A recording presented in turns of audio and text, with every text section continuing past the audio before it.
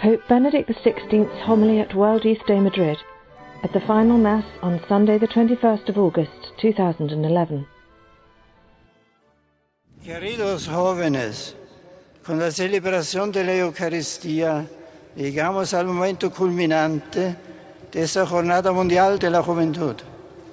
Al veros aquí, venidos en gran número de todas partes, mi corazón se llega de gozo, pensando en el afecto especial con el que Jesús os mira. Sí, el Señor os quiere y os llama amigos suyos. Él viene a vuestro encuentro y desea acompañaros en vuestro camino para abriros las puertas de una vida plena y haceros partícipes de su relación íntima con el Padre. Nosotros, por nuestra parte, conscientes de la grandeza de su amor, deseamos corresponder con toda generosidad a esta muestra de predilección, con el propósito de compartir también con los demás la alegría que hemos recibido. Ciertamente, son muchos en la actualidad los que se sienten atraídos por la figura de Cristo y desean conocerlo mejor. Perciben que Él es la respuesta a muchas de sus inquietudes personales. Pero, ¿quién es Él realmente? ¿Cómo es posible que alguien que ha vivido sobre la tierra hace tantos años tenga algo que ver conmigo hoy? En el Evangelio que hemos escuchado, vemos representados como dos modos distintos de conocer a Cristo. El primero consistiría en un conocimiento externo, caracterizado por la opinión corriente. A la pregunta de Jesús, ¿quién dice la gente que es el Hijo del Hombre?, los discípulos responden, unos que Juan el Bautista, otros que Elías, otros que Jeremías y uno de los profetas.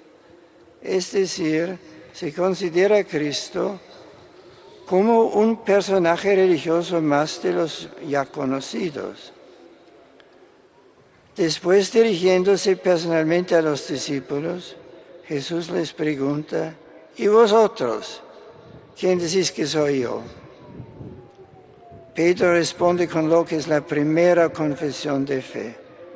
Tú eres el Mesías, el Hijo del Dios vivo. La fe va más allá de los simples datos empíricos o históricos. Es capaz de captar el misterio de la persona de Cristo en su profundidad. Pero la fe no es fruto de esfuerzo humano, de su razón, sino que es un don de Dios. Dichoso tú, Simón, hijo de Jonás, porque eso no te lo ha revelado ni la carne, ni la sangre, sino mi Padre que está en los cielos. Tiene su origen en la iniciativa de Dios, que nos desvela su intimidad y nos invita a participar de su misma vida divina. La fe no proporciona solo alguna información sobre la identidad de Cristo, sino que supone una relación personal con Él, la adhesión de toda la persona con su inteligencia, voluntad y sentimientos a la manifestación que Dios hace de sí mismo. Así la pregunta de Jesús, ¿y vosotros? ¿Quién decís que soy yo? En el fondo está impulsando a los discípulos a tomar una decisión personal en relación a Él.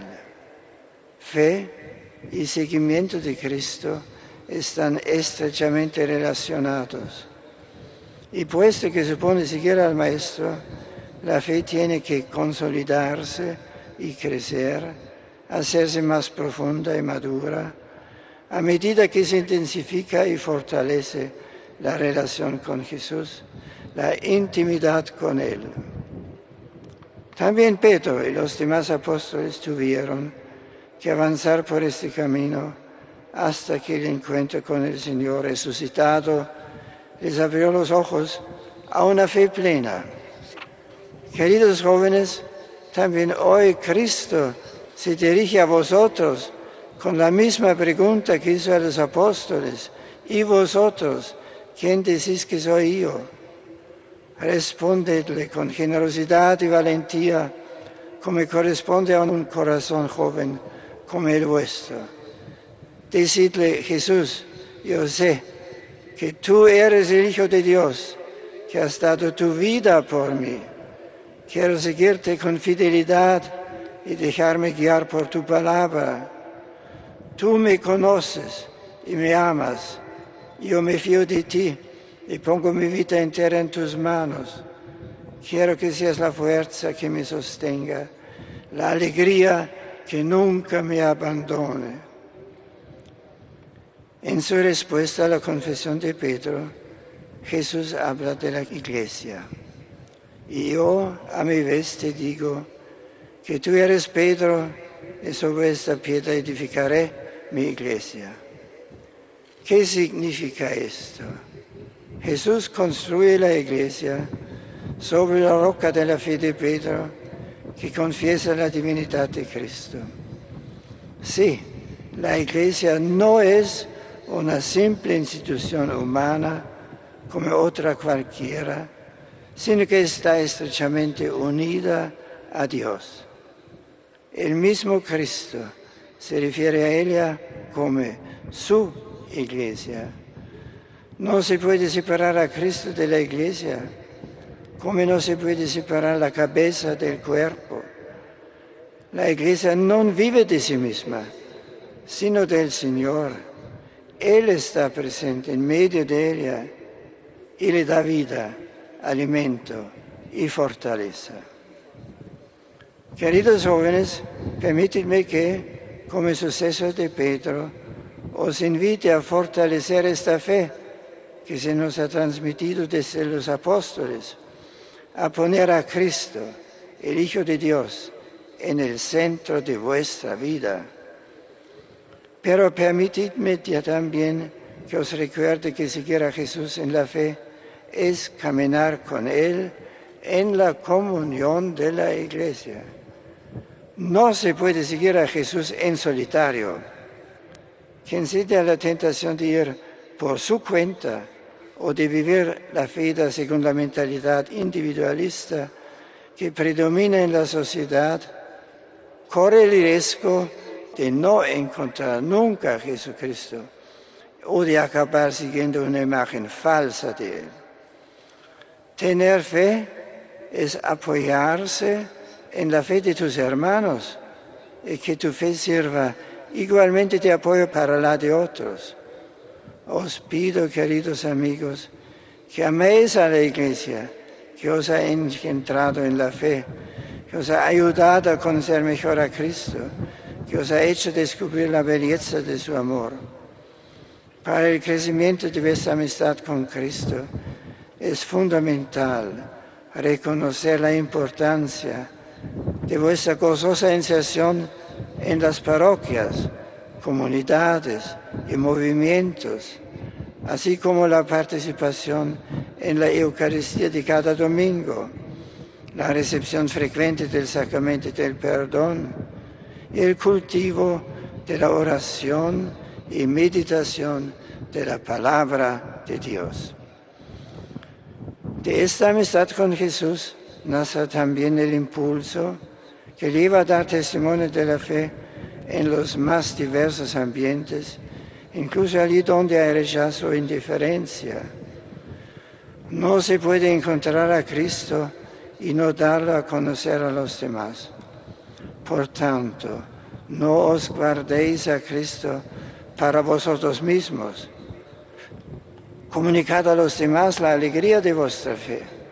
El mundo necesita el testimonio de vuestra fe. Necesita ciertamente a Dios.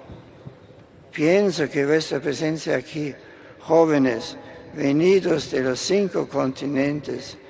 Es una maravillosa prueba de la fecundidad del mandato de Cristo a la Iglesia. Id al mundo entero y proclamad el Evangelio a toda la creación.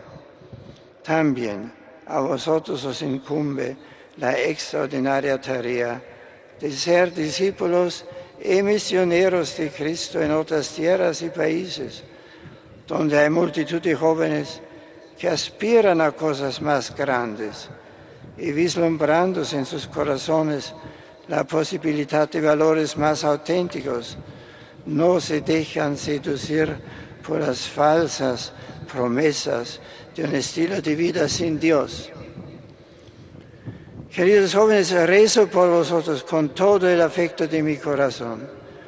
Os encomiendo a la Virgen María para que ella os acompañe siempre con su intercesión maternal y os enseñe la fidelidad a la palabra de Dios. Os pido también que recéis por el Papa, para que como sucesor de Pedro pueda seguir confirmando a sus hermanos en la fe, que todos en la Iglesia, pastores y fieles, nos acerquemos cada día más al Señor, para que crezcamos en santidad de vida y demos así un testimonio eficaz de que Jesucristo es verdaderamente el Hijo de Dios, el Salvador de todos los hombres y la fuente viva de su esperanza. Amén.